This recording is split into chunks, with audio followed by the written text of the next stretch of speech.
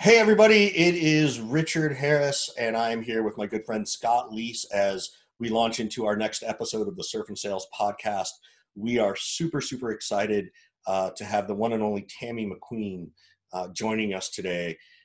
Tami has been a good friend and confidant for the last many years.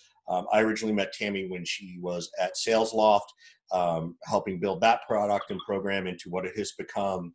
And she's now gone off onto her own thing. She's a co-founder of 31 South, which I'll let her explain because I know I will butcher it, other than to say I know one of her clients is Ric Flair. And as a wrestling fan, I'm I think that's like the coolest thing ever. Scott probably didn't even know that about me. I did not know that. I need to get that story. Yeah. Richard's Macon, Georgia redneck comes out. Um, There we go.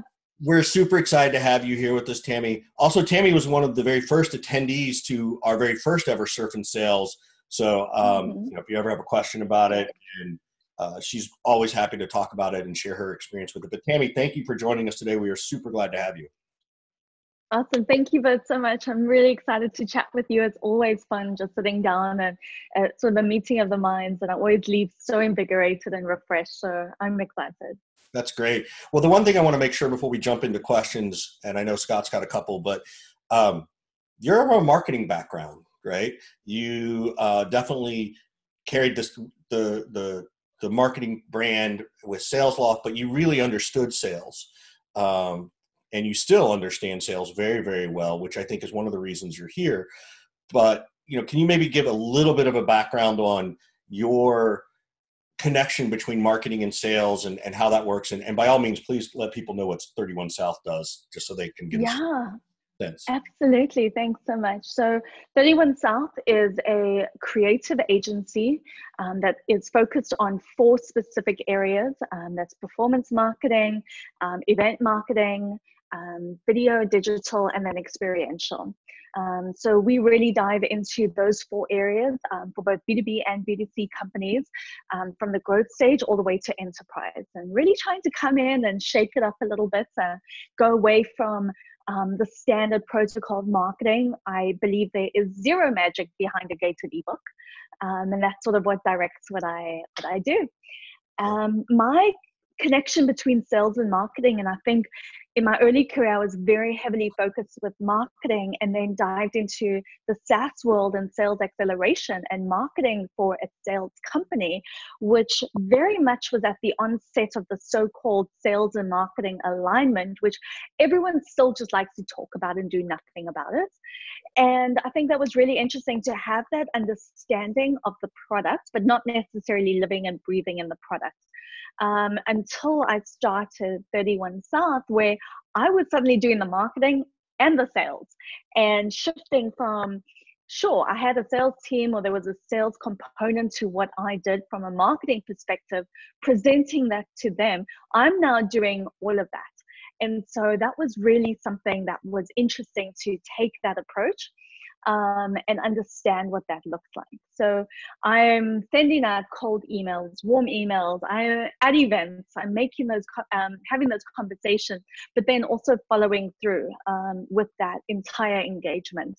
And so doing that as well with the clients that we work with, that is a holistic marketing approach, where we're not going to be successful unless we know what sales believes to be important, or what metrics they're tracking. No use going to an event and dragging sales behind a booth and asking them to be productive if we're not supporting them in a way that can really facilitate their growth and help them hit the numbers they need to.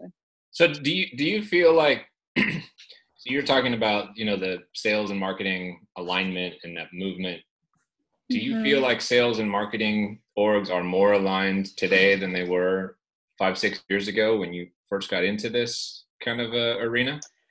I think people are more aware of it. Whether they're doing it or not is another story. So I think there's an awareness around it, and people think they need to do it. I don't think people know how to do it really well. There are maybe a handful of companies that can do it really well. Give us and the listeners like your top 2 or 3 tips for how sales and marketing can be better aligned, right? Because I think in a lot of companies, there's this battle waging all the time. between the two For departments, sure. right? So give us like Absolutely. your top couple tips. So, for example, marketing is looked at as the team that sits in the corner and plans parties and prints brochures and goes to all the conferences around the country, while sales is plugging behind a computer, really on the phone and dialing. So I think for marketing to really understand where they come into it and for sales to respect what they're doing, I think marketing needs to have a revenue number tied to them. Amen. Say that one more time. Wait. Say it louder. Say it louder. Yeah, for those in the back. There we go. So I agree. Marketing absolutely needs to have a revenue number tied to them. Gone are the days where you can just say, oh, we're going to get top of the funnel leads in. We need 2,000 leads a month. Okay, well, those leads are probably going to be shit because no one cares. I've been at Dreamforce where I've seen the marketing team at a company scan the badges of the wellness monks that were brought in. Right. So I've seen this. I've seen it absolutely being annihilated. And this is why marketing gets a bad rap, is because they are not focused on an end goal. If you put a revenue number on a marketing person's, quarterly priority projects or their one-page strategic plan, things are going to work very differently. They're going to sit in a sales meeting once a week. They're going to have a better relationship with that sales manager. They're going to really understand, well, okay, what is this video just for marketing fun and games and I'm splashing up really cool graphics, or am I delivering something that you can actually use? I have a follow-up question here. How receptive are marketing leaders right now to having a revenue number attached to them? Well, what's the common response when you tell them that? I know. I just don't know how to prove it. And I think they are receptive to it because there's a lot more scrutiny coming from the C-suite down, that they absolutely have to show, okay, you're going to a conference or you're hosting a massive event. Well, what is the percentage of your total addressable market that was in that room at one time versus, oh, it's a branding play, we can't measure branding. So you just you can no longer use that, oh, it's for branding. You just can't use it. And marketers know that they'll scrutinize, their budgets are a lot leaner than they may have been for fun and games. And also they really need to understand what those metrics are. So I think marketing leaders are receptive to it, but suddenly changing and requiring or suddenly believing that they can develop or establish a relationship with the VP of sales is a little lofty. I think it's got to start small. I think they really got to be in it together. I've seen a few companies do this really, really well. And others, it's an upward battle that many are not willing to face. Yeah. How do you, let's say let's say someone's walking out of here, or some CEO, of a startup, and they're thinking, okay, I need to put a number on my marketing, right? I need to give them a number to chase. Which is great. And you want to be mindful of marketing. You don't want to scare them too much, but you definitely sort of want to light a fire under them. Yeah, of course. How do you determine what's an appropriate number the first time you do this? Yeah. So I think there's two metrics that you can really follow that would be really impactful for marketing teams, just to at least find their benchmark. I think sales accepted leads is one of the easiest ways that they can really gauge and measure their impact on a sales team. What do you mean? What kind of sales activities? Sales accepted leads. Oh, sales accepted leads. I'm sorry. Yeah. So sure, MQLs are fine, but how many of those are really going to be executed against? So I think sales accepted leads is one of them. If we are looking at what the sales goals are per quarter, for example, and then working backwards from that, how they're going to get that from outbound, but then that so-called inbound, what is that attached to it? And I think the benchmark is, what is that inbound number through that funnel that they have, and then starting at least at that benchmark. Right. The second one that I would give, especially from an experiential standpoint, is what is the percentage of your target accounts that attend an event? No use filling the room with the wrong people. I'd rather have 5 people of the right accounts there, of your top tier accounts, than 100 people that are never going to answer the call or show up to a meeting. So I think having a percentage there, and then also bringing in your customers and what that looks like. So another question, because this really now this is turning into a compensation discussion, right? Because So let's say you make this shift and you're going to start to tie to things like sales accepted leads, start tying to, the right people in the right room. Maybe it's, use cases or case studies written every quarter, which I think is a great one. Because if they can write 2 case studies a quarter in a year, you got 8 of them. And now all of a sudden you've got better stories, right? Yes. And then of course that ties to a specific revenue number. How much of the marketing's compensation now is tied to those much tighter metrics around that? Again, I'm thinking from this sort of CEO perspective. Okay, I'm really going to sort of tighten it up on 2020, and we're going to start to have marketing focus on this.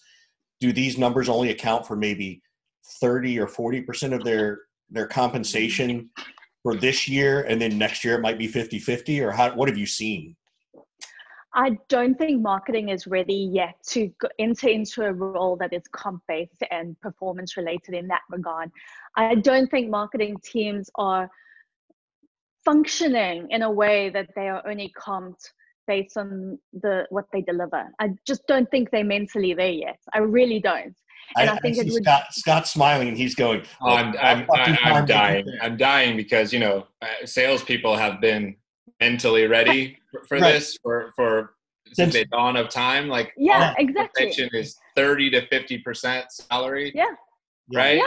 Suck it up, Buttercup. As a marketer, that is now a shock. I get it. Listen, I've been on both sides of it. I'm hunting and I'm eating everything that I hunt too. Right. So do you force it on them? It's like then it comes to a larger question, which is like, no, because I think there's a middle ground. I think you could have an SDR on the marketing team. I think that's a decent transition. I think bringing the SDR into the marketing side and really handling some sort of transition between that is somewhat of a parlay into a truly marketing revenue generating machine. But I have not seen a team that does this. Yeah. I've not seen a marketing team on comp. Alternatively, maybe we just give everybody in sales full compensation and take away their commission, right? Right. Maybe just we suddenly get to operate the way everybody else has operated all everyone else does. Years. We don't necessarily have to drag everybody up to our stressful level, maybe, right? Exactly. Why do you think marketers have a hard time bringing a sales team? Like, I'm not going to pull a salesperson away from their phone and away from their desk to stand behind a 6-foot table with a branded stack of pyramid stress balls and hope they're going to do something. I just refuse to do it, so they're not going to close the deals I want them to close. And I'm around prancing around. I gave them a branded polo shirt and expect them to do something. Those days are over. The days are gone. Let me switch gears for a second. How do you feel like your expertise in marketing has made you a better salesperson, right? You're the founder of your own business. I'm sure you're still going around hustling, trying to close deals and pitching people all the time. Mm-hmm. How has that marketing experience given you a leg up, right? Like, you have all this marketing experience. Richard and I don't have that, right? I don't have that background, right? So is it a big advantage, you think, or is it a little bit of a disadvantage, and why? I'm going to turn that around and tell you straight up that sales has made me a better marketer. Oh. And I think from a marketing perspective, yes, you understand what's happening. You sort of have an idea of what moves the needle to a mass amount of people, but having really understood and sat across the table from decision makers and really what they're doing, because I'm going through the sales process to then go market to them. So yes, I can sell the marketing process to them and what we're going to do, but I've learned to be a better marketer through that sales process and understanding and listening better, listening and being a lot more empathetic to what their real challenges are. As marketers, we tell people what their problems are and that we're going to solve for them. In sales, what I found is that I'm truly understanding and digging in a little bit deeper about what their challenges are so that I can market to them. So they're making my job as a marketer a lot easier. That's where that. I'm going to push back on you. I think marketing, and this is my gripe, is that marketing doesn't do a good job at telling people what their problems are. Marketing does a good job at telling people what you do. They're really good at talking about what the product or service does, but not in relation to the pain they solve. And I go to Dreamforce and I go to these conferences, and nowhere on anybody's background does it ever say, if you're a VP of sales, here's the pain we solve for you. And I guarantee you that would get way more attention at a trade show than, your bright little sunshine and a rainbow and a unicorn. I agree with you. I absolutely agree with you there, Richard. And I think what's interesting is that what I've found is really valuable is companies don't do this as much, is that they're not selling the value and the process of what that product solves for. If you're selling the value and the process of what it does, they in turn have to buy that product. I feel like somebody I know wrote a book about that. I think selling, I think it's interesting because we have features and benefits, and that's all we're working with. And that's, I'm not even sure that that's solving much of a problem. That's the thing. Like, I don't think you are working with features and benefits. I think really good marketers, and I know you were really good at this and still are, is really good marketers talk to the customer to say, what pain did we solve for you? Yeah. And I think that's what's interesting. And I think marketing can do that very easily in listening to sales calls. I don't know. I've preached this many times, but I don't know how many marketers actually listen to sales call recordings. Like, how much content you can create from that?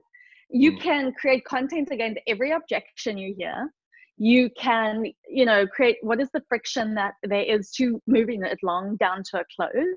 And I don't know many marketers that would do that, but I think it's a great idea.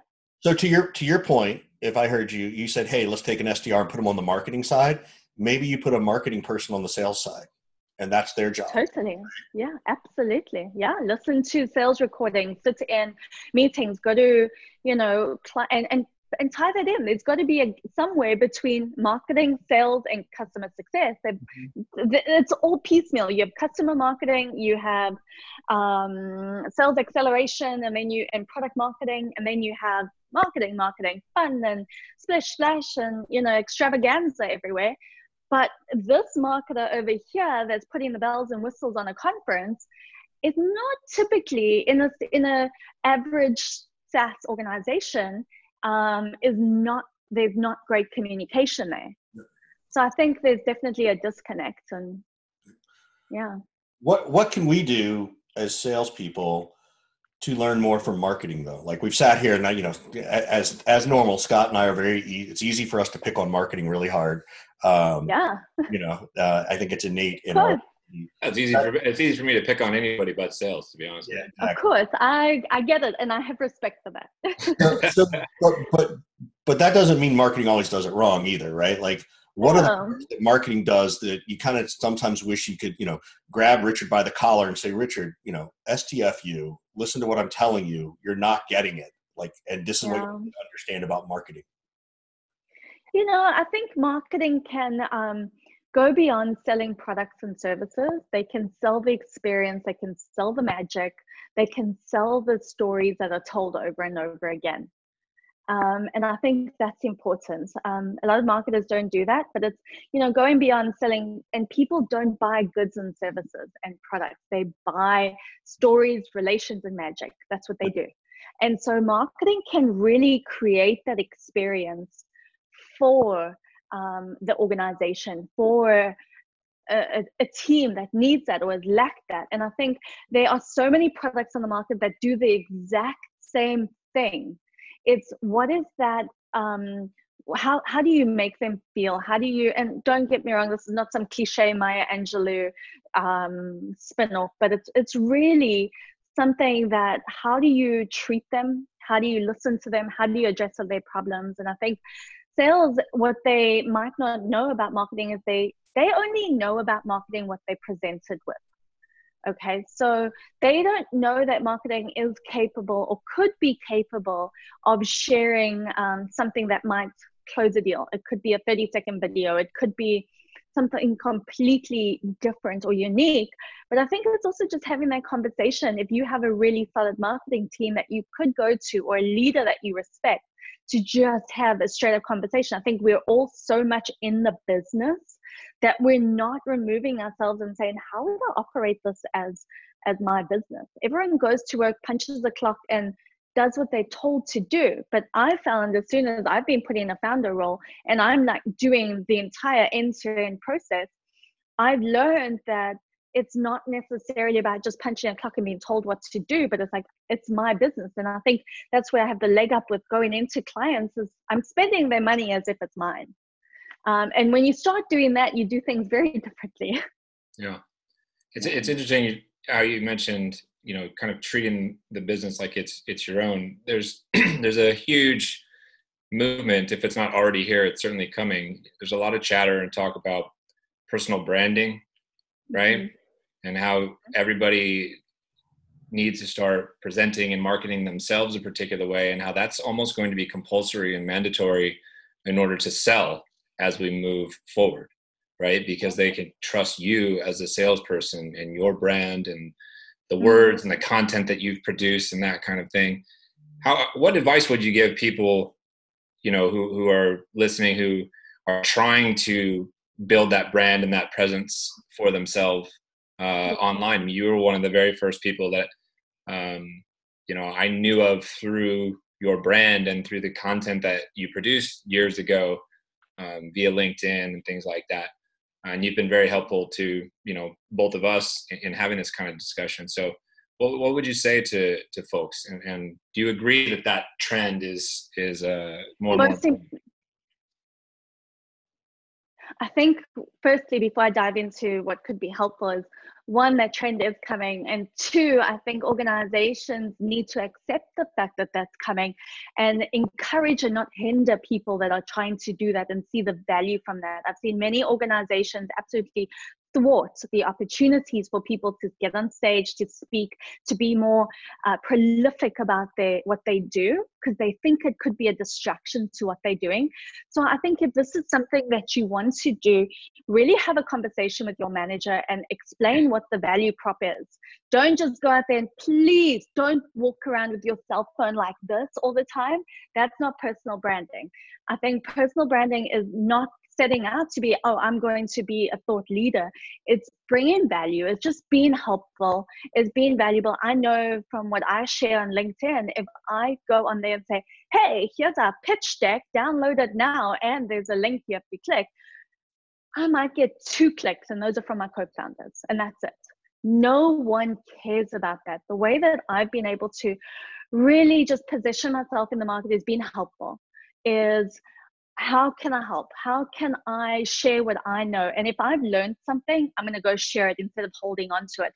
I've learned well enough and I've paid my dues well enough that the experience that I've gained is unique in that I can deliver it the way I deliver it. If someone wants to steal my ideas, that's great. But what kind of advice would you give people who are maybe afraid to put that stuff out there?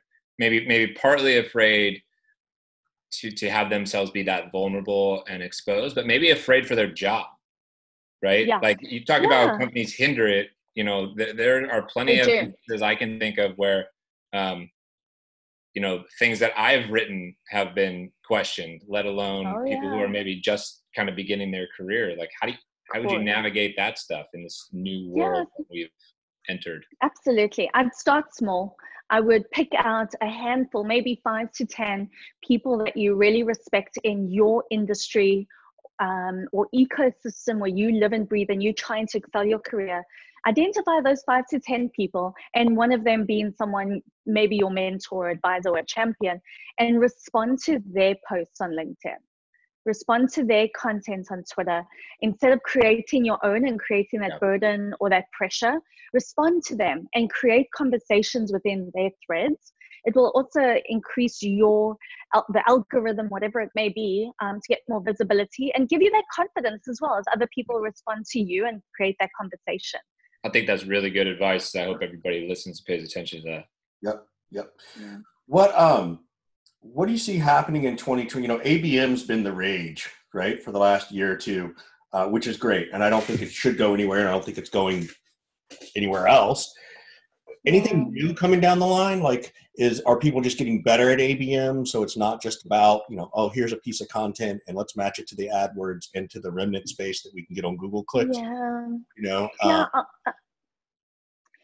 I think what's interesting is I'm really seeing companies, the light switch sort of coming on and saying, oh, massive conferences and events are not doing for us what we would like them to do.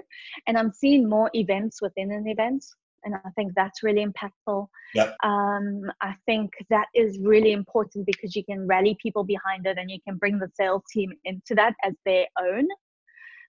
So I'm seeing that. I'm seeing a lot of companies take, I don't like the idea of a roadshow, but I like more of a 4-hour window of companies taking a content-driven approach to what they're sharing, getting leaders in the space to share what they're doing, but then coupling that with an experience that's memorable. So they're putting them in the room with people who are absolutely influential to whether they're making purchasing decisions or influential in the space in general, and then creating something memorable. What would that look like? Like I heard you loud and clear, but I'm having a hard time visualizing that. Like, is that different than a customer dinner, right? Different than a prospect dinner. Like, what does a 3 or 4 hour thing look like?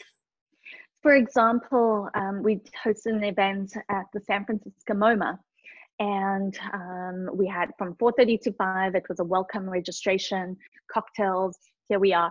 But before that, we sent a direct mail piece that was completely branded.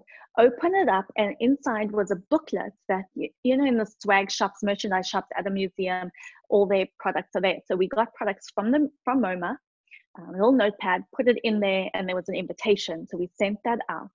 Then, so that was incorporated with the sales team. We knew who their list was and what we needed. So welcome, and then 5 o'clock, we had a panel for 45 minutes of really just prolific influencers, a customer, and someone just really well known in the space. And then after that was heavy hors d'oeuvres in a different area, and then gorgeous open glass area overlooking San Francisco, and then they could browse around the museum. So it was creating that experience for them, but having just incredible people there. It was only for 30 people. So you bring in that exclusivity into it. You bringing the right people in the room at the right time, and sales has to be so integrated into this process because we're not just filling seats. We are bringing the right people into the room. So we know we're tailoring it. Marketing is tailoring the content to the people sales needs to close. Got it. Just out of curiosity, just to bookend it, after the event's over, do you send them a special thank you that's also customized in a unique way? Like, how do you book it? Absolutely. Yeah. So everything, the sales team will take it on from there, and they will share a recap from the events. We do a little bit of a video or whatever that looks like to end it, and share some of the content from it, and then they take it down their funnel. Yeah. What have you learned about managing salespeople and managing a sales pipeline in your founder, co-founder role? To be patient. Does that come easy for you, or is that very difficult for you? No, because I'm that person that sends an email. I'm like, why haven't they responded? I just sent a proposal. Where is it? Yeah. What's happening? Oh, Scott and I had that conversation today about something. Yeah, I am the most impatient person in the world, So. And going through that process of, okay, let me text them, let me leave them a little bit.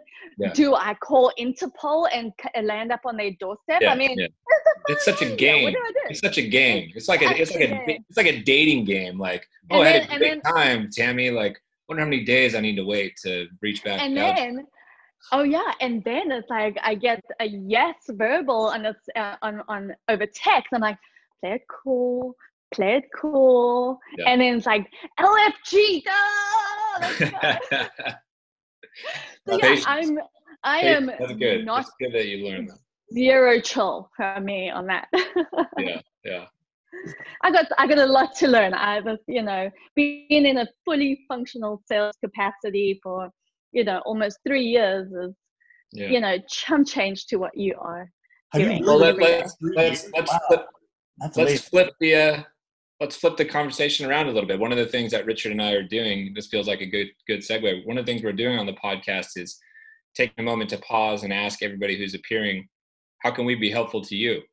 What advice, do you might need, or what question might you be able to ask us that we can try to help you out with? We're kind of catching you off guard here, but that's the whole point. Yeah, I think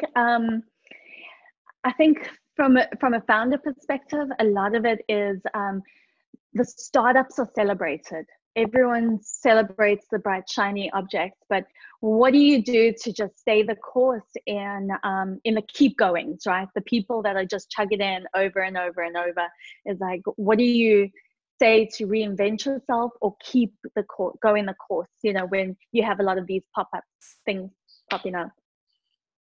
You want to take that one first, Richard, or you want me to go? I want you to go for it. Okay. The best thing that I can think of right now off the top of my head, Tammy, is you've got to come up with real micro goals, right? Yeah. Lots and lots of milestones. You've got to find a way to continue to make everybody feel like they're winning, right? So it could be total customer number. It could be a revenue number. It could be big project number, or big project finishing up, right? It could be people kind of graduating into newer, bigger roles. It could be the team size growing. It's all about continuing to buy into the mission and feeling reinforced that what you're doing is making an impact and being able to see those results, right? And so to me, I think there's always got to be something there. There's always got to be something I'm chasing. There's always got to be the ability to walk out of the office that day feeling like $1 million. Yeah, absolutely. I love that. Thank you. Yeah. For me, it's aligned with those things. I also feel like we need to create a little more space for creativity. Scott knows this about me. I think a lot of people know. I've gotten really big in meditation, and taking that 10 minutes during the day, and I do try to do it during the middle of the day or earlier in the day, to try to think about nothing is really helpful. What ends up happening for me, I think it happens for a lot, is that, for the first 4 or 5 minutes, my mind is racing, thinking about stuff. And I finally got to the point where I realized that my epiphany is not going to come in the first 2 or 3 minutes. It's going to come in the last 120 seconds, right? And it's because I'm giving myself that moment to pause and breathe and just let thoughts go in one ear and out the other. Then I can start to find those other things to help motivate myself. And then through motivating myself, motivating your team, right? Like, so if you really just sat there and sat in your chair for 10 minutes and just said, okay, we need to take some deep breaths, just kind of let go of things. Purpose of this let go is to just try to help keep other people motivated, other ways to do it.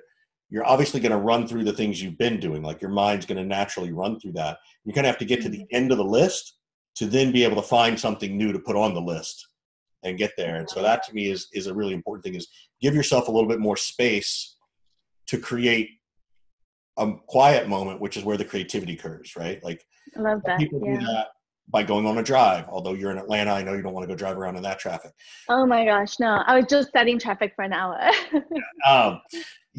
But other people, it happens a lot when people are on road trips. It happens when people are in the shower. There's just something about that repetitive hum that opens your mind. And so how can we create that repetitive hum in our head in a different way, for me is the biggest thing. That's awesome. I love that. Thank you. Sure. What else do we have? Do we have anything else, Scott? Or are we? I want to ask one more question before we let Tammy go. Okay. So, Tammy's been raging about the conferences and everybody standing there at these big booths, and right. So here's the rub of it.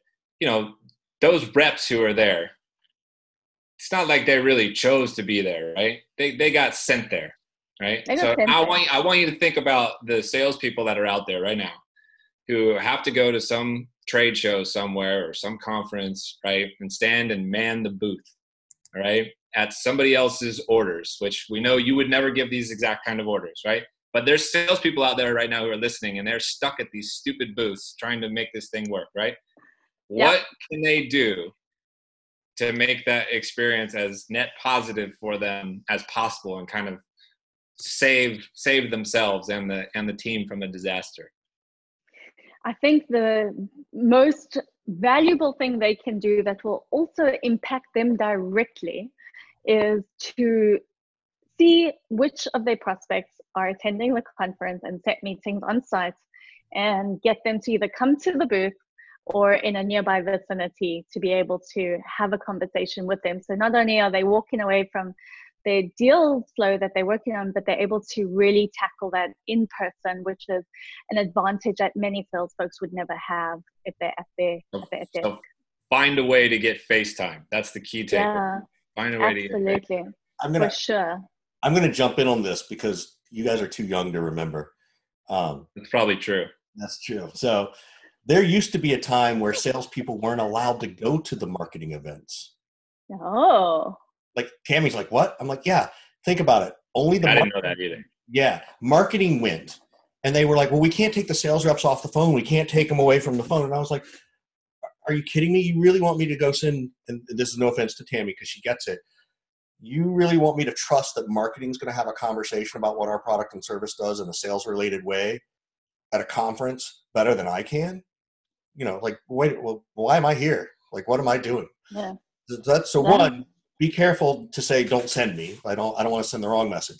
The other thing I want to make sure too, and I put this back on salespeople, is stop creating this belief that you've got so many other things to do while you should be at the booth as well, right? Yeah, absolutely. Like, we are very good at creating, as Scott once coined, the excuse factory of, oh, I'm too busy. I shouldn't be at the booth. I got too many other things to do. And I'm kind of like, really? Totally. What are you going to do? You're going to go cold call? Yeah, that's, which is okay. Like if you're a cold caller, go do it. So, yeah. And I agree with you. I just want to make sure that people understand there's a balance in there between what Scott and Tammy are saying and what I'm saying. There's not one or the other, but sure.